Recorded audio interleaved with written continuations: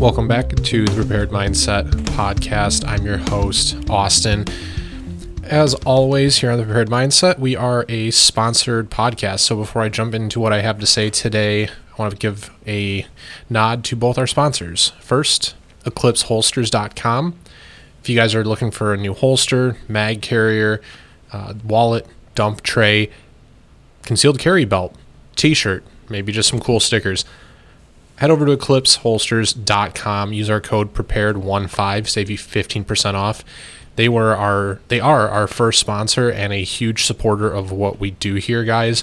So if you're looking, maybe you just want to check out what they got, head on over to the website. Don't see what you're looking for, go ahead and shoot them an email. They'll take care of you. All right. So even if it's not there, they can do a lot of custom stuff. They can do a lot of special prints. If you're looking for a gift, you got something particular in mind that you want done. Also, you spend over $60, you're going to get free shipping, and they guarantee right now they'll have it in the mail in 3 business days or less. That's a custom made holster. It's not just sitting on a shelf somewhere, right? It is a custom made to order holster, whatever colors, logos, whatever that you have picked out.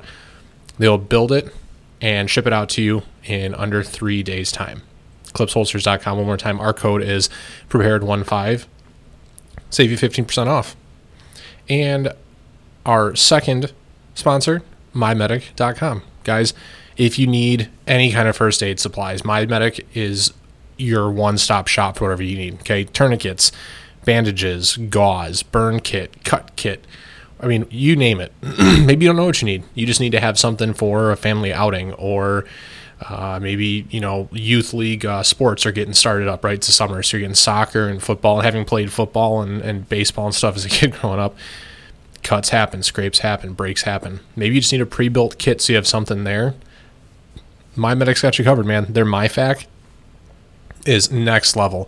They got it organized so that as soon as you open that thing up, the most immediately available stuff is what you're going to be using right on the top. So you start with your aspirin and stuff that's just your everyday in and out.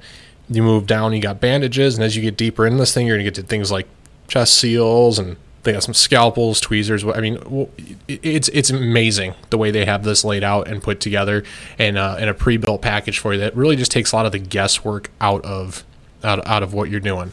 So if you head over to mymedic.com, they'll hook you up. And if you use our discount code, Mindset20, it's going to save you 20% off your order, which is huge. Also, they're an affiliate partner with us. So if you guys head over to our Facebook page, find the Prepared Mindset Podcast on Facebook. In our offers section, there's our affiliate link. So if you go through that, you can still use our discount code. It'll give us a little piece of whatever you spend through MyMedic. Big or small, whatever you guys do through them, it helps support a great company like MyMedic, and it also helps support the Prepared Mindset Podcast and everything that we're trying to do going forward in the future. That said, let's get into it this week. There's been some grumblings in the social media realm of the 2A community. If you're younger, you're into all this sort of thing, you probably heard about it. I'm not going to say the dude's name because I really don't want to just put him on blast, but basically he is a former military veteran, and we of course thank him for his service. We are the day after Memorial Day here, or the week after rather, but basically went out and put out this big tirade talking about those of us that put videos up on social media trying to be like people like Tim Kennedy, trying to be like Chris Kyle, trying to be like Pat McNamara. He went off and he rattled off a couple names of like, maybe it was like Travis Haley or something, just like guys that are real well known in the 2A community because they do have I guess that resume. They've done stuff. They were in the service. They were contractors. They've got they got like the I don't want to say cool guy, but they got the the cool gun guy accolades that they know what's up, right? They've experienced a lot of this stuff firsthand. They've used a lot of these different weapon systems, gear, night vision, whatever. You know what I mean? Like they've done it, right? They've been out there and they've been a gunfighter. They served our country, and were fortunate enough to come back. And now, with many of them, most of them, honestly, it is their mission, their life's work now, to share what they've learned with people like us, people like me. that want to learn, that want to be more prepared, that want to be smarter, right? So this gentleman went out and basically put up this gigantic rant on social media, calling all of us posers or LARPers or something, live action role play, LARPing, which I mean, honestly, I thought that term was pretty specific to people that played like Dungeons and Dragons. They see them like dressing up like wizards and knights and stuff, and they hang out in malls and parks and stuff. Kind of like in that movie Step Brothers, what Ken Jeong is doing, him and his friends are all doing. That's LARPing. I digress. So basically comparing the modern 2A community, I don't even want to say 2A crowd because it's much larger than a crowd at this point, through things like social media, this ideology, this community, these concepts, this knowledge is being spread around and it's being shared, right? And it's being improved upon and innovated upon because now you have millions and millions of people communicating with each other, connecting with each other, and just growing this community, this portion of the American populace. And it's not even American, I shouldn't say that, because there's people outside the U.S. that love this and feel this way and think this way, and are not fortunate enough to have the access to the things that we have here for a multitude of reasons, mostly political. So this rant kind of went viral, and some prominent figures on social media, people like T-Rex Arms, people like Garand Thumb, Drew Hopkins, who's associated closely with T-Rex Arms, a lot of guys, even some obviously smaller influencers and profiles like us are now addressing this issue, and it's something that clearly it hits home to be criticized that way. For one, because this is what we do, right? This is the hobby, the passion. This is how many of us like to spend our time. It's what piques our interest. It's what drives our interest. It's what inspires us to want to be better people. And it's a multitude of ways, right? Gunfighting or guns and stuff in general, that really only speaks to a portion of what this is all about, right? Because with that, I mean, standing still and shooting straight is important. Obviously, accuracy is paramount when we talk about if you're going to carry a gun and things. But these ideologies that are being spread and passed around are really helping to transform gun ownership and going into the 2020s here, as we're in the year 2021. If you look at especially the early 2000s, so here in America, 2004, the Clinton-era assault weapons ban, that bill that expired here in the continental U.S., right? So from then on, we started to see, obviously, a peak, an increase, a spike, whatever you want to call it, in sales of certain firearms. AR-15 style firearms that were previously banned, it being probably number one on that list, definitely one on that list. The AR-15 is America's rifle, just like you watch movies and stuff, and the AK-47 is Russia's rifle. Well, I mean, it's a lot of the world, but prominently Russia.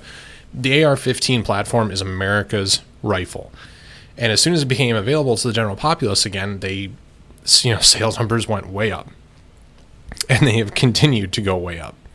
So when you look at, for instance, the military and what they were doing at the beginning of the global war on terror, GWOT, right? You look at the gear, you look at the training, the tactics, the kit, everything that was being used in 2001, 2002, 2003, and then you compare that to what's being used 10, 15, now almost 20 years later, and it's so drastically different. And it's really easy to look at something like that and say, well, that's because it's the military and they are always striving for innovation and they're always getting better. And, of course, over the period of 10 to 20 years, things changed.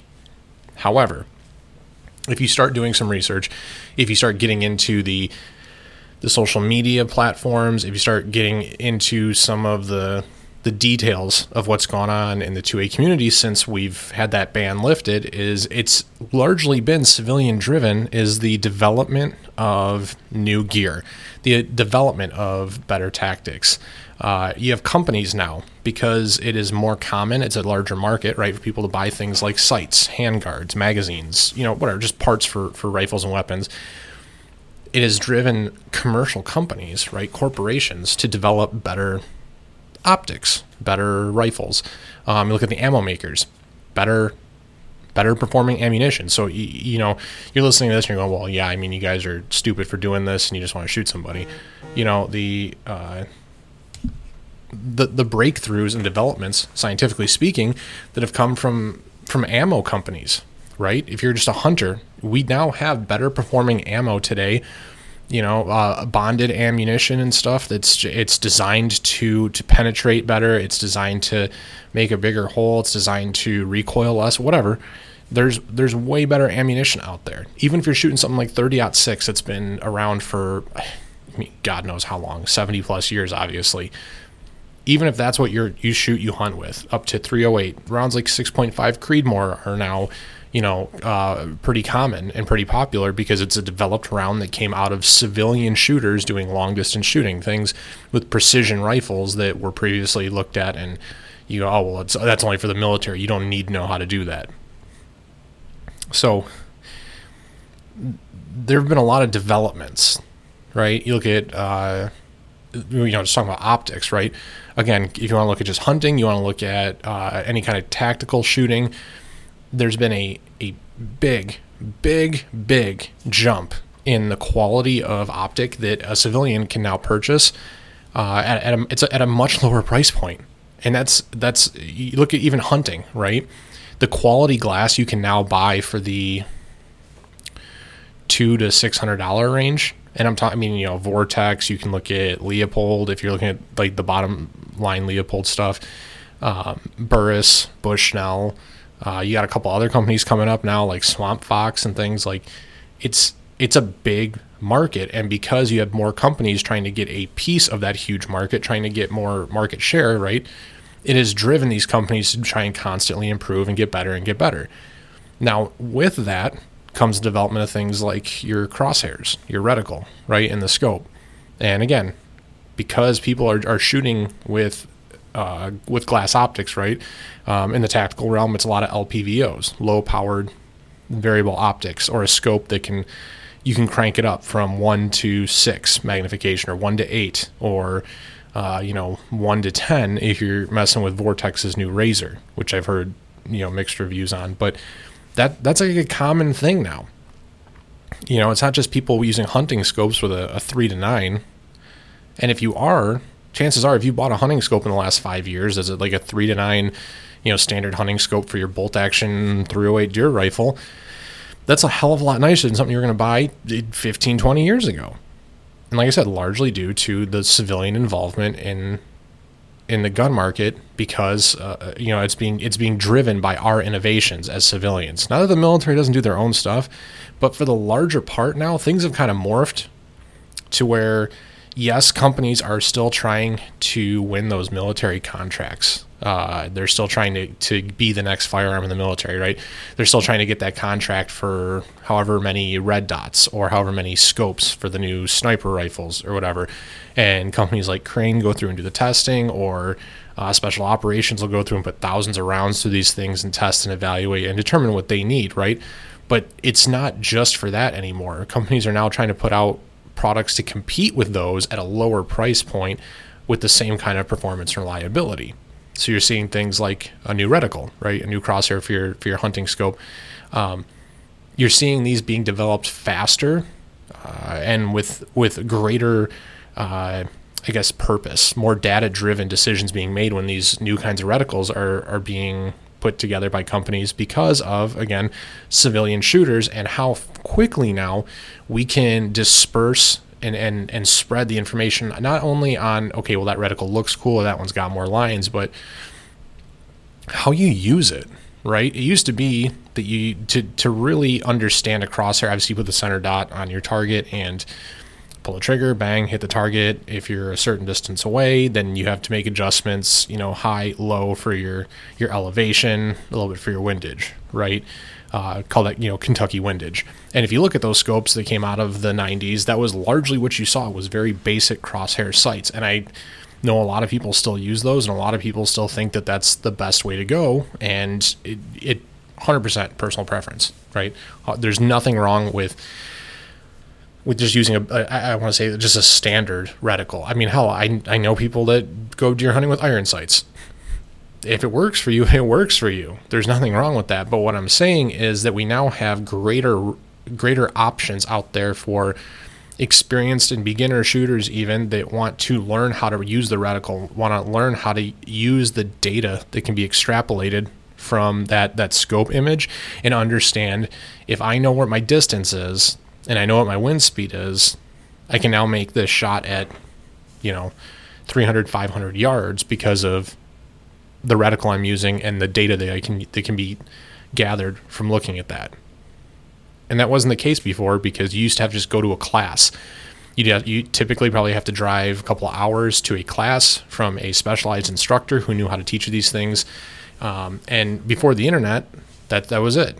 I mean, you could read a book, but the basically the time it took you to spread information when it was in printed word or spoken word, word of mouth, it was obviously way slower than what we experience today with the internet.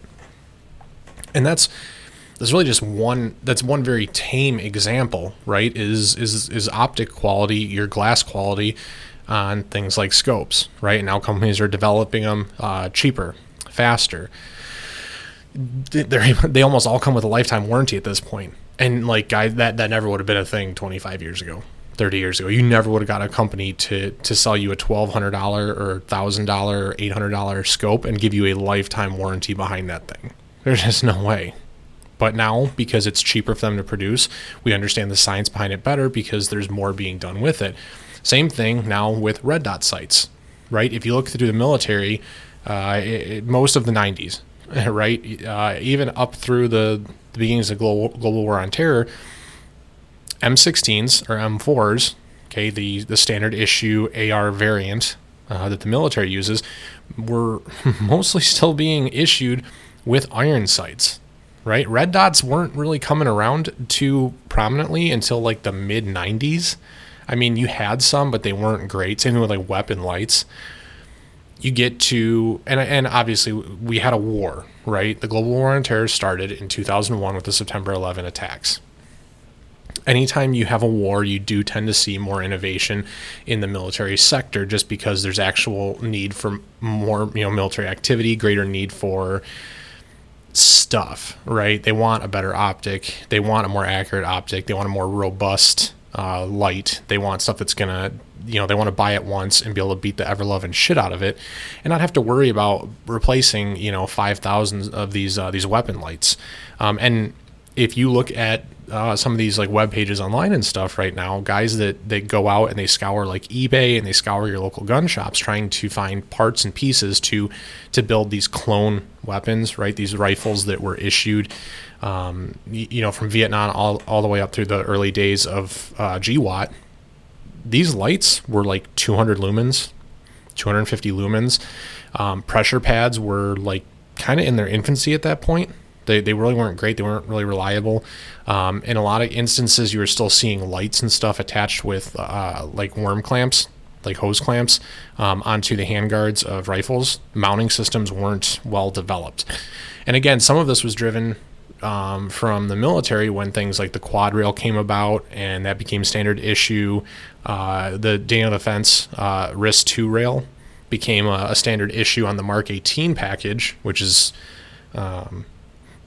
for people that don't follow that's your 10.5 inch AR variant that was real popular in the early 2000s. Sometimes with that triangular front sight post, sometimes without.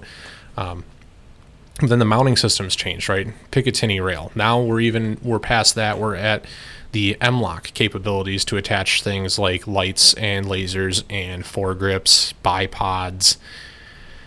sling attachments. I mean, whatever you need. This is all developed over the past 20-ish years. And again, a lot of it's been driven by civilian development because obviously the companies want to make money, but because there's more civilian shooters now than there ever have been. So now not only is the civilian market helping to drive the production, the manufacturing, right, of a lot of these products, a lot of these ideas, but now you're also getting a lot more people that came out of the military that are teaching these classes to teach law enforcement, right? If you kind of split the difference here, maybe around 2008, 2010 range, some of these guys getting out, they go into teaching in the private sector. And back in the day, it was basically like, you could buy those DVDs that Magpul put out with Travis Haley and Chris Costa. And that was like the high speed cool guy stuff, right? Because Travis Haley was a Force Recon Marine. Chris Costa was on the, I can't remember, some kind of waterborne interdiction team or something in the Coast Guard.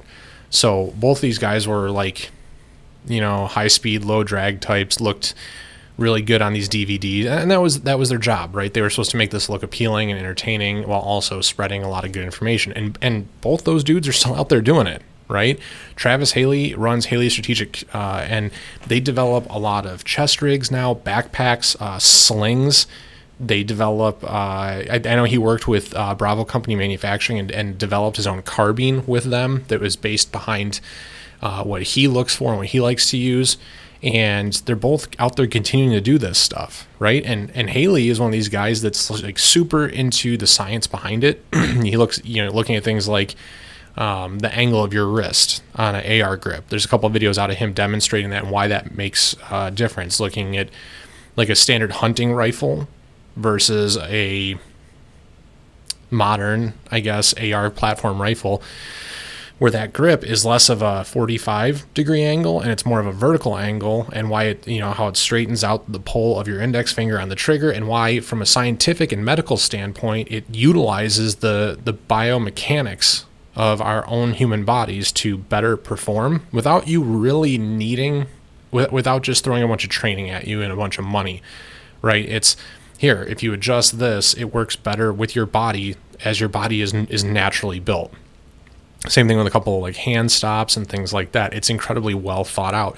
But that's the kind of stuff that's come about since he got out of the military. Those are kinds of things that are developed out in the civilian, the private side of all of this. So I mean, I really do. I have a huge problem with somebody looking at people that are working to better this community, and being chastised, being bullied, just by somebody who's been in the military, and basically citing that alone as reason enough for why their opinion needs to be respected and taken as gospel. The fact of the matter is, there's a lot of people in the military, and I've heard this from several individuals who have served. That just because, and even in law enforcement, right? Just because you were former law enforcement, just because hell, sometimes even current law enforcement, unfortunately, just because you are former military does not mean that you're God's gift to shooting or tactics or strategy or any of this stuff. And it doesn't by any means mean that you're the only people that should be out there working on this stuff, right? And I get to some extent that there's a lot of good floating around out there, and there's a lot of bad, right? We've talked about this a couple different times on this podcast, is the amount of information, like the gross amount, if you will, of information that is floating around out on the interwebs, right? YouTube, Instagram. There's a couple privatized channels now, privatized platforms. Things like Warrior Poet Society Network are starting to take off. There's a plethora of information out there, and there's a lot of really, really good stuff that you can learn. You can teach yourself without having to spend much money, or in a lot of cases, any money, honestly. You can teach yourself a lot of firearms basics. You can teach yourself a lot of skills basics, a lot of fundamentals basics, without having to fire a single round, without having to spend money on ammunition, especially right now because things are so expensive. And also to that point, for places that are looking to do that kind of training while saving money, especially right now on ammunition, right? So law enforcement agencies, hell, even the military, dry fire is something that previously in a lot of circles was laughed at. The only way that you're gonna get any better at shooting is by shooting. And to an extent, that's correct, but to a lesser extent, that is absolutely not true. One of the books that I read on building the psychology of building a shooter by Dustin Solomon talks about how it used to be like 10,000 rounds per student at the FBI Academy. That was the amount of ammunition that they allotted for each and every student that went through their academy. And if you think about that, that's 10,000 per student. How that adds up over the course of a year, it's just a lot of ammo. And it does not guarantee that you're going to be a proficient shooter by the end of it. Simple repetition is not enough, right? So we're seeing things now like development of tools and teaching aids and products that are dedicated completely to dry fire. Things like Iona, it's called the dry fire mag, and it works. They have them now. They work with Glock, like full frame Glocks, full frame M&Ps, and they just released their SIG variant recently as well that works with the P320 line. That's really, really popular with the military because it's the military's M17. A lot of law enforcement have picked them up as well. That's a great tool. It simulates a trigger pull. It gives you the audible click and reset, and you can work on a lot of different skill sets with that tool alone.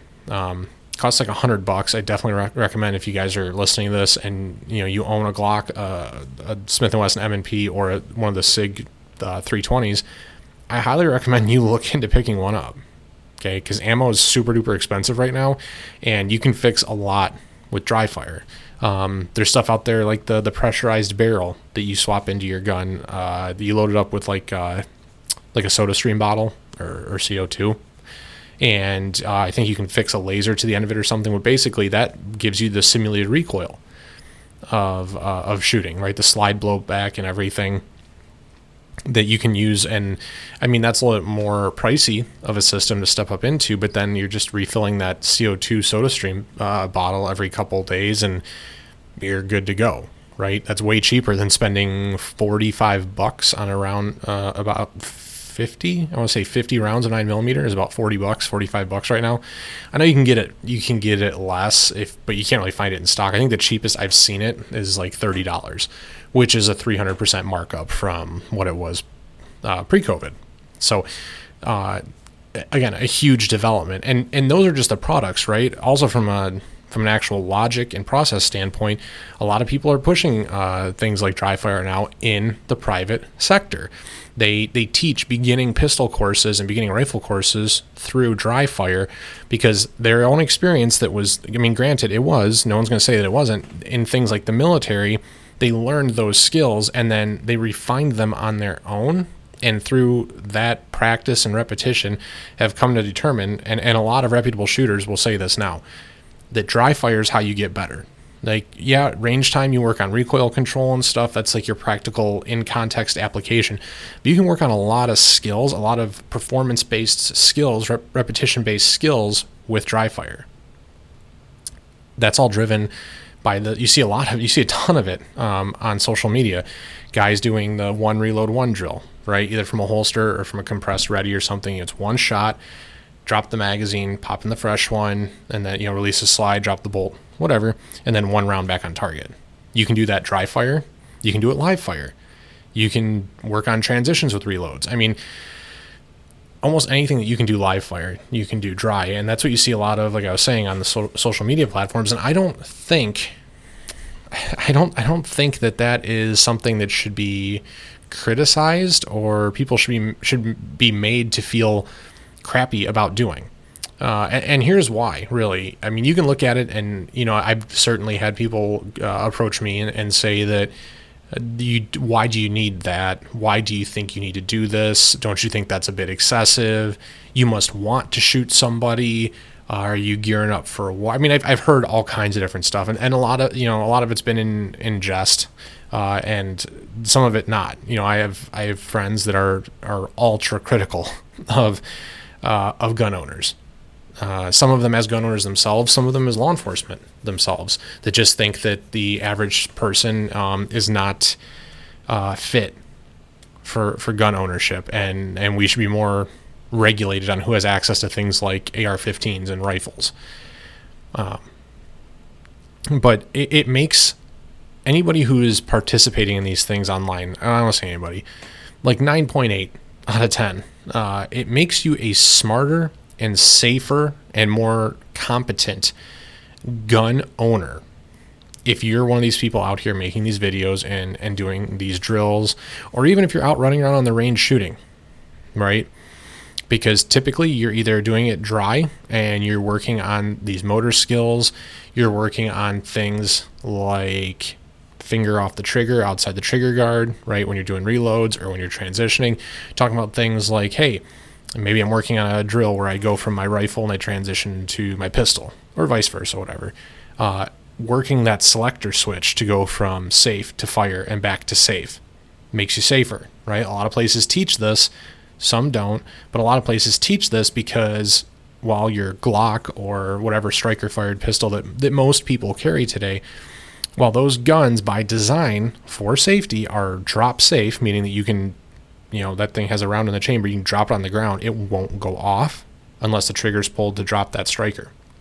With AR platform rifles, with most rifles that I'm aware of, and including shotguns too, they are not drop safe. So there's a chance that if you were to swing that, you got the rifle slung, you swing that over to your side and it smacks against something, it could go off. You swing it against your side, it gets caught on a piece of kit or something, or a tree limb or something, gets stuck in that trigger guard, it could go off. So you should be, unless you can't because there's the bolt's locked or something like that, you should be flipping that safety selector to safe when you're transitioning away from that weapon system. Same thing with a shotgun. Okay. That's something people practice, right? You're practicing on the range. Usually you're not out there on your own. You're out there with a friend or a couple of friends. So you are cognizant of, am I flagging somebody? Where is my barrel discipline? What's going on? And then obviously just accuracy, right? I had a friend that I had the opportunity to spend some time with this weekend who mentioned stress. He works in a medical field, in a medical role. And obviously through COVID, there's been a lot, right? There's been a lot of stuff going on in hospitals and things. And we specifically, I can't remember what we were talking about that got us to this point in the conversation, but talked about the amount of stress that goes into the human system, your senses and things, in high tension situations, right? Even talking about pulling out a gun and why it's, I think the comment that was made was, having more ammo than less, because you're going to be jacked up on adrenaline and you're probably going to miss half the shots. To which I make the point, well, you shouldn't if you practice and train with your firearm, but you are correct in that, that adrenaline, that stress, that dump of chemicals that happens in your brain during those kinds of stressful situations, those traumatic experiences. Yeah, that's something that, you need to work on and understand that that's going to happen. So now people are doing that kind of stuff on the range, and now it's being built into coursework in classrooms and things like that. And I mean, there's so much of what's being discussed and talked about in the 2A community right now that's driven by civilian development and civilian concepts and all this stuff. So I really, I don't know. It's super upsetting for me, honestly. There's just so much that's out there. People are getting better watching these videos, learning from people that aren't even necessarily instructors, right? I've had people reach out to me. I am definitely not somebody who should be considered a firearms instructor. I definitely don't try to promote myself as one or I feel like I have a fair bit of knowledge, and if somebody has questions, I'd be more than happy to try and explain myself. I've had people reach out just on a couple of different things, and it's cool. And even if it's something where somebody goes, well, no, that's not the right way to do that. Well, maybe not for you, and maybe it is for me, or maybe it's not for me, and that's just what I'm doing. Something I discovered early on is if someone asks you a question, you may not realize you're doing that wrong. And that person, just by asking you that question, that's actually a pretty passive aggressive or non-aggressive, I should say, way of pointing out to somebody, hey man, do you realize you're doing that? Instead of saying, hey, you do this, you suck, fix it. It's like, hey man, why are you doing that? Or hey, do you know that you do this? But the second part of that is then it puts you in a situation to have to explain it. And I don't mean that defensively. You don't have to defend why you do something. What I'm saying is that it puts you in a situation to mentally have to verbalize and explain, after probably watching this video footage or something, what you're doing and why you're doing it. And sometimes if you are trying to teach somebody something and you can't verbalize it or you can't put it into written word, for me anyways, it's a big alarm that you don't understand it as well as you think you do if you can't explain it back to somebody else. That's that's where I set the bar on stuff like that. And I did this a lot when I was teaching music as well. If you can't explain it back to somebody, something that you're doing and demonstrating, then you yourself don't have the grasp on it that you think you do. But also, you can discover when you're trying to explain this and put it back into, like I said, written word or spoken word or something, that, hey, I don't know. I thought there was a good reason for it, but the more I think about it and the more I'm digging through this mentally and going through my process, there isn't a good reason that any of this is happening, right? So, or that this particular thing is happening, I should say. So in that way, as a community, we inadvertently or indirectly, or however you want to put it, come together to be better and to get better and to be safer and to be more competent. Now, of course, a lot of critics and a lot of people that are not really with it, with this whole vibe here we got going on, will say, well, you don't need that. Normal citizens shouldn't be training, shouldn't be working towards this. Well, I mean, on one hand, I see what you're saying, right? Because it does, to people who don't think about it, or people that jump to that first conclusion, or people that are just naturally pre-positioned to hate the Second Amendment because they grew up liberal all their life and they don't know any better, to think that this is something that's being pushed and it's dangerous. Which, I mean, yeah, it is. Firearms are dangerous. They're not toys. There is inherent risk anytime you handle a firearm, right? And you won't run into too many people that'll disagree with that. And if they do, they're kind of off their rocker a little bit. Like we always say here, there's a lot of responsibility that comes with owning and carrying a firearm. That said, people are training for situations, for defensive situations. And for the most part, thank God, most of us never actually get called to have to use any of this, right? But it's one of those things, I equate it all the time, like, well, you carry a spare tire in your car, don't you? Like, well, yeah. Why? Well, in case I get a flat. Like, well, okay, well, if I ever find myself in a life and death situation, I would rather be better prepared, whether that means knowing how to escape and evade, right? How to avoid a bad situation, how to deter somebody from violent action, how to try and talk somebody down, how to pick up on those signals and stuff without, before you even get to a firearm, right? How to observe all those kinds of things, how to act and react and things accordingly that can help save my life and the life of my family and my loved ones. I'd rather be prepared for that. Or if it did go, kinetic, if it did go to a gunfight or something, what I mean? If it got to that point, then again, you're prepared because you've trained, you know how to shoot your firearm, you're competent with it, you understand that you're responsible every time you pull the trigger, you understand what your ammo does and what it's capable of versus who you're shooting at, right? And also what's behind what you're shooting at, because you are accountable for every squeeze of that trigger. So you need to know that if it goes through that drywall, not knowing what's in that next room, you're responsible. Do you take the shot? Make the decision. Thought processing, things like that. How to be a well-armed and responsible citizen, basically a productive and contributing member of society rather than a detriment. Because honestly, guys, there's no bigger detriment than an armed individual who doesn't know what they're doing but thinks that they do. That's a huge problem. And I think that's what some of these people are believing, is that people like us, right, people that do this as a hobby, as a passion, that take this greater sense of accountability on ourselves, that we're more of a danger because we don't have quote unquote military level training. And it's absolutely ridiculous, because I know people who are in the military who can't do what I can do. And that's not necessarily supposed to be a dig, but take it as you will. All right.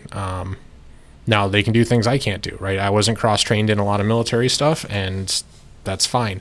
But I also don't promote myself to be a specialist in those other fields, right? I work in finance by day, and I consider myself to be an expert in that because that's how I make my living. I also spend a lot of time training with firearms and understanding them, learning how to do gunsmithing, things like that. So I am trying to build upon that knowledge base, but we're not, you know what I mean? Like, I don't get why there's the wall that gets put up between civilians and some of these people that are, you know, like I said, law enforcement, military, that don't agree with us being able to have this kind of gear, that we shouldn't be studying these kinds of things. We shouldn't be learning how to get out of these situations appropriately. We shouldn't be concerning ourselves with de-escalation and observation tactics and stuff like that. I don't get where people get off telling somebody else what they can and can't do, especially here in America, where we hold the First Amendment to be incredibly important, right? It's the First Amendment, the right to free speech. So this is huge, right? This community, and it's only getting bigger because of things that are happening in the world around us, right? If we just talked about this last week when we talked about looking back at COVID, and lessons that were learned as a society, as a culture, as a country during COVID, right? Is that a lot of people up until then would have looked at, you know, quote unquote guys like us and said that that's unreasonable, that's ridiculous, you're paranoid. There's, you know, you don't need that. You're wasting money, you're wasting time. I mean, whatever the argument was. Looking back at what a lot of people are calling the summer of love last year, we had riots in this country at a level that has never ever been experienced before. Okay, we had violence and mayhem and uncontrolled looting and rioting that we've not seen in this country in a very long time. Certainly the destruction was probably not quite as high as some of the other times in our country. Look at like race riots and the LA riots and things, but the volume, okay, because this was happening in cities all across the country. We had not really a riot, kind of a riot here in downtown Detroit that I watched on live feed through social media and observed some of that. I know Atlanta had its issues, the areas around Atlanta. I know the Pacific Northwest and Oregon and Minnesota definitely got hit super hard. And as a result, right, of basically the George Floyd situation, and the public's, I guess I'll say just like growing distrust of law enforcement. And that's a very broad statement. We're very pro-blue here, to be clear. But the media campaign, and then the democratically pushed concept of defunding law enforcement in this country, it sparked in people this question. It raised this question of what happens if the police don't show up. And that's again, that's not a knock on police, but the reality of what we're seeing in a lot of countries right now is that leadership, democratically elected leadership, is pushing to defund police in a effort to get votes, basically. People that are looking to blame somebody else, people that are naturally inclined to hate law enforcement because they live a lifestyle that is filled with illegal activities, whether that was, they hate the police because they've been busted for smoking pot before, or they hate the police because they get too many parking tickets or too many speeding tickets, or they just see all law enforcement as an oppression of our rights, which is, hilarious considering these people they want to argue over what rights we do and don't have when it comes to things like firearms, but their rights are being trampled by law enforcement even existing. But I digress. So there's this growing attack, right, on law enforcement, and we're defunding the police. We're slashing budgets. Officers are quitting and leaving certain areas of the country, or just flat out retiring because of the growing risk to them personally. And when I say personally, I mean both physically and then legally. Physically, because people are attacking cops out of nowhere. just because they can, and they know they're going to get away with it because all they got to do is go on TV and plead their case, and then some rich celebrity will bail them out, which happened with the rioting last year in several instances, or they'll be absolved because they can throw the race card out or something. They can find a way to try and justify this from a social equity lens. And police officers are now fearful for their life. And legally, there's a lot of different groups, organizations, people that are pushing to remove qualified immunity, which then basically lifts that shield of legal protection that police officers, that protection that police officers have when they're involved with things, with incidents, with shootings, right? So when you look at a combination of those factors, either, police officers leaving or moving to other cities, other states, response times go up. And that's basically looking at already how we have pretty slow response times as it is. People start to ask these questions. Well, what do I do? How do I defend myself? And it seems like it would be a really, really easy question to answer, right? It would be really, really easy to just say, well, I'm going to go buy a shotgun. I'm going to go buy a pistol. I'm going to go ahead and I'm going to get a rifle, and I'm just going to take care of this, and I'm not going to have to worry about it. But with anybody who does any kind of due diligence or any research or puts any effort in, you find that this really isn't as shallow a concept as just I need to buy a gun, right? So now these are the people that are coming into things like Instagram, coming into places like, YouTube and social media platforms, and they're starting to do searches. They're starting to search out and do the research to figure out, okay, what do I need to be a well-prepared citizen? How do I do this safely? How do I do this properly? What do I need? What do I want? And that, again, that starts with what kind of weapons platform, and then it gets into things like gear. Before you're kind of subjected to whatever magazine, let's say, pre-internet or late 90s, early 2000s, you were kind of at the mercy of whatever publication you could get your hands on to read about what firearm you should purchase, which, as with all publication, largely influenced by whoever spent the most ad dollars with them. So, I mean, if that particular magazine that you picked up was heavily sponsored and heavily involved dealing with Ruger, you were more than likely going to end up buying a Ruger handgun, which could have been a fine decision. I've never owned a Ruger handgun, but it could also have been a really crappy decision. So a lot of people are seeking out this information for educational purposes so that they can become better informed gun owners. And that's not to say that everybody is going to go to the levels that a lot of us do, purchasing things like plate carriers, chest rigs, purchasing things like EOTech holographic optics and weapon lights from places like companies like Surefire and Streamlight. But they are finding that, hey, there's a reason why police have this equipment. There's a reason why citizens want to own this equipment, why this defensive equipment is something that people are advocating for. Things like a bump helmet or a ballistic helmet, things like a plate carrier, those are fine for people to own because they're essentially their life-saving apparatus. Okay, it doesn't mean you're trying to pretend to be a G.I. Joe or a special operations operator, dude, whatever the hell you want to call it. It means that you did some research and realized that that's the best way to protect yourself if you realistically think you may find yourself in that kind of a situation. Which, I mean, given what we've seen over the past 16 months, it's not really an unrealistic fear. It really isn't. And depending on which part of the country you're in, that level of concern varies somewhat greatly, honestly. But to look at the overall 2A community, especially on social media, and criticize it, I think is just wrong. I've said that a couple different times, obviously. There's been a lot of development there. There's been a lot of sharing of information and good information. I know there's a lot of bad information. Those ones are usually sussed out pretty quickly. That's the other thing, is the community tends to come together and kind of like roast the people that are trying to just make a buck off of offering training and classes and products and stuff to people that are just willing to shell out money for whatever the new thing looks like. And you do see it.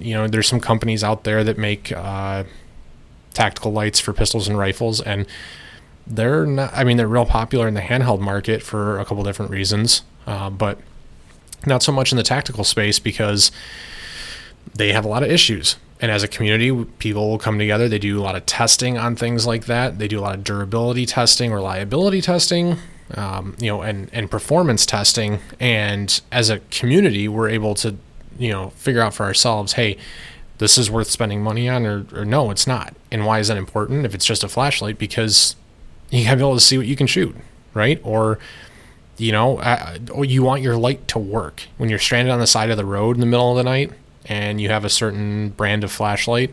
Okay, whether it's a Surefire, a Streamlight, a Maglite, an Olight, whatever it is, you want that flashlight to work. That has absolutely nothing to do with guns. But as a byproduct of the amount of interaction and engagement that we've all seen on social media, this is the kind of thing that's happening. So we need this. It's a positive thing. And it doesn't make you any less of a person or any more paranoid because you're on here working on reloads. If anything, like I said, it makes you safer and more competent. And it also helps to, and I like this phrase. I don't like it because it does sound kind of goofy, but I do like it because it so adequately and elegantly makes the point. It is desensitizing the general American populace to guns and kit. Okay, because the general American is not well educated on an AR-15. They all think the AR stands for assault rifle, and that 15 means it can fire 15 rounds a second. Or these are, weapons of war that fire massive bullets that are meant to maim and kill. And yeah, a firearm by design in nature is designed to kill. There is no other design for a firearm. That much is true. However, when people start realizing like AR stands for Armalite rifle and 15 just means it's the 15th patent, it doesn't mean anything about the fire rate, and that the 223 round is like a step above a 22, which everyone assumes is fine and safe because children shoot those when they're going to, hunter safety and stuff. Then it's, oh, well, I didn't realize that. Like, well, do you think it's that bad anymore? In most cases, they say, well, no, but you still don't. I don't get. People are starting to. It starts to break down those walls. It starts to break down those barriers that we as a community have had put up by years and years of indoctrination through the liberal media about why gun control is needed and why gun control is important and why gun ownership needs to go away in this country. And look at all the other civilized worlds or civilized countries, in this world, and how they've been successful in reducing gun violence by banning guns. It's like, well, yeah, but have they reduced violence? Because you can hurt somebody with more than just a firearm, like a hammer, a sharp stick, a steak knife. There's a lot you can do, a bomb. But people are becoming more aware that this stuff is available to them and how easily available it is in terms of things like quality optics, parts, things like that. And it's something we need to continue to come together and grow and experience together, and make sure that the guy standing next to us is getting better for it. That's what this community does. And the crazy part is guys like, the dudes from TRX Arms, there's so many guys out there. I don't even want to go into making a list because there's so many guys who are very proficient with their firearms. They're very proficient with their kit, and they are out there pioneering and sharing those ideas and that information. Things like ham radio, right? Civilian communications. Well, that's, you don't need to run communications. Well, yeah, you do. It's not like as a civilian you can run encryption. I'm actually studying for my ham license right now. You cannot, as a civilian, encrypt your communications. That's actually against the rules of your license. But being able to talk to somebody on something other than your basic Walmart walkie-talkie bands is super helpful. In fact, during the rioting, a lot of people did use those radio bands, and there were a lot of ham radio networks that were brought into service during these emergencies to help spread information because power was out. People didn't have any way of getting information because internet went out, phones were down, things like that. This community is helping by proxy or as a side effect to help drive interest and development in fields like that, like radio. Skills like hiking and hunting, which are, kind of dying in this country due to how many people are glued to their damn phones and computers and tablets and stuff. This helps to drive those things. Okay, I want to go out and learn how to do navigation or land navigation. I want to go out and I want to learn how to hunt. I want to learn how to shoot. I want to learn how to live off the land or how to take care of myself. I want to go, learn some of these survival and field crafting skills. So it's driving so many positive things. Because if you're out learning how to camp and hike and, sustain yourself and hunt and everything, that means you're not out partying and drinking and, fornicating. Not that I'm necessarily against any of those things in moderation, but those are all positive experiences, right?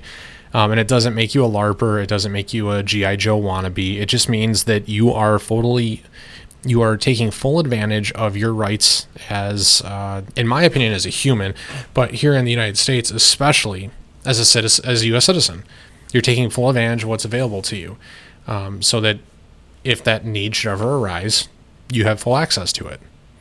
And the crazy part is, again, there's so many people out there that are learning this stuff and sharing this information that are not former law enforcement, former military, but have now become subject matter experts in their field, or are sharing this with, or maybe, they are military and law enforcement veterans, but they realize that sharing this information is so positively beneficial to the community. One that comes to mind is Aaron Cowan from a company called Sage Dynamics, who's come to, I don't want to say fame, but is pretty well known in the gun community because as we're developing optic technology, optics mounted on handgun slides are now super, super popular and very, very common. And he is now like the foremost expert on red dot technology and how it integrates into a pistol slide and mounts with it and stuff, because he's done torture tests, videos and stuff on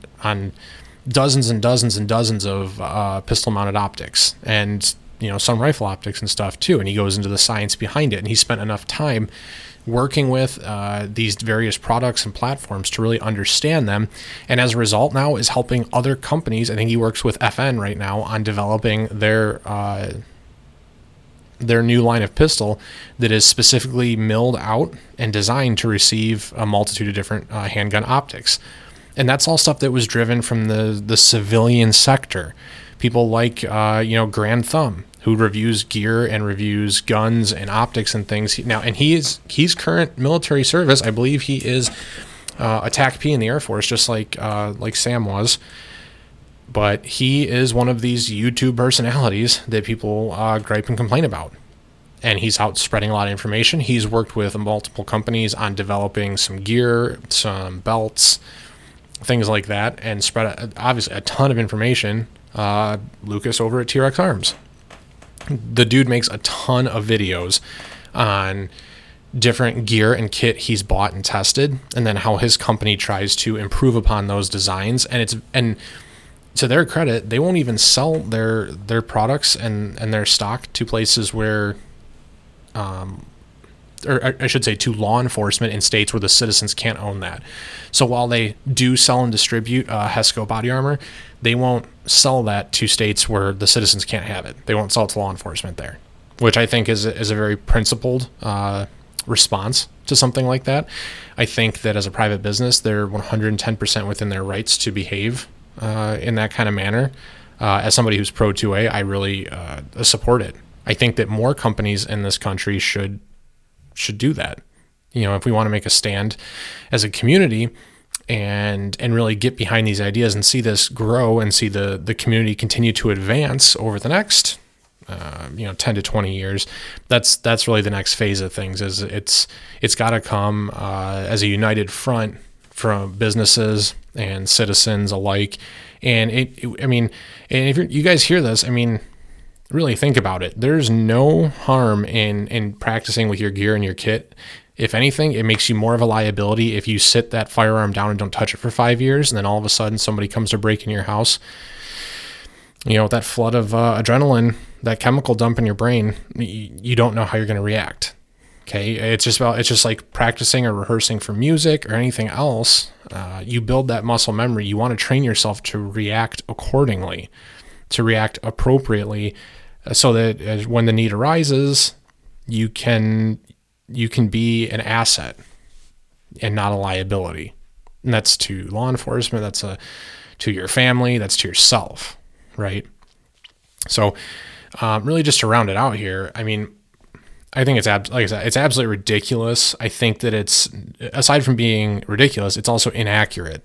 That this kind of stuff is detrimental to a community or to society as a whole. I think that we should be empowering each other for working on these kinds of things. I think we should be working together with each other to spread this kind of information, to spread this attitude, and to spread a greater sense of understanding. So when people do come to you and say, well, hey, I don't sit here and, dry cast my fishing rod into my pool, it's like, well, maybe you should. When's the last time you caught a fish? How good of a fisherman are you? Maybe you should. Well, we do it because we want to be ready when that time should come. And it's fun. You enjoy it. You spend your money on this stuff. You want to know how it works. You want to, get out there and do it and beat it up a little bit. So I hope you guys have enjoyed this. This is something that's obviously very, this concept is something that's very dear to me. Obviously, starting this podcast and being interested in the kinds of things that I'm interested in. This whole situation, as it kind of blew up over the last week or so, really kind of got me going and annoyed me a bit. So I wanted to talk about it. I had something else planned for today. Kind of happy I got to do this instead and just talk about how we as a community have come together and really advanced the community in a lot of different ways. So for all you guys listening, keep doing what you're doing. Get out there and practice even more, right? Find a way to build in more time, and whether it's dry firing, whether it's practicing putting on a tourniquet, practicing deploying your first aid kit, I don't know, practicing starting a fire without matches, whatever it is, just get out there. And like we always say here, you guys, train hard, and as always, be prepared.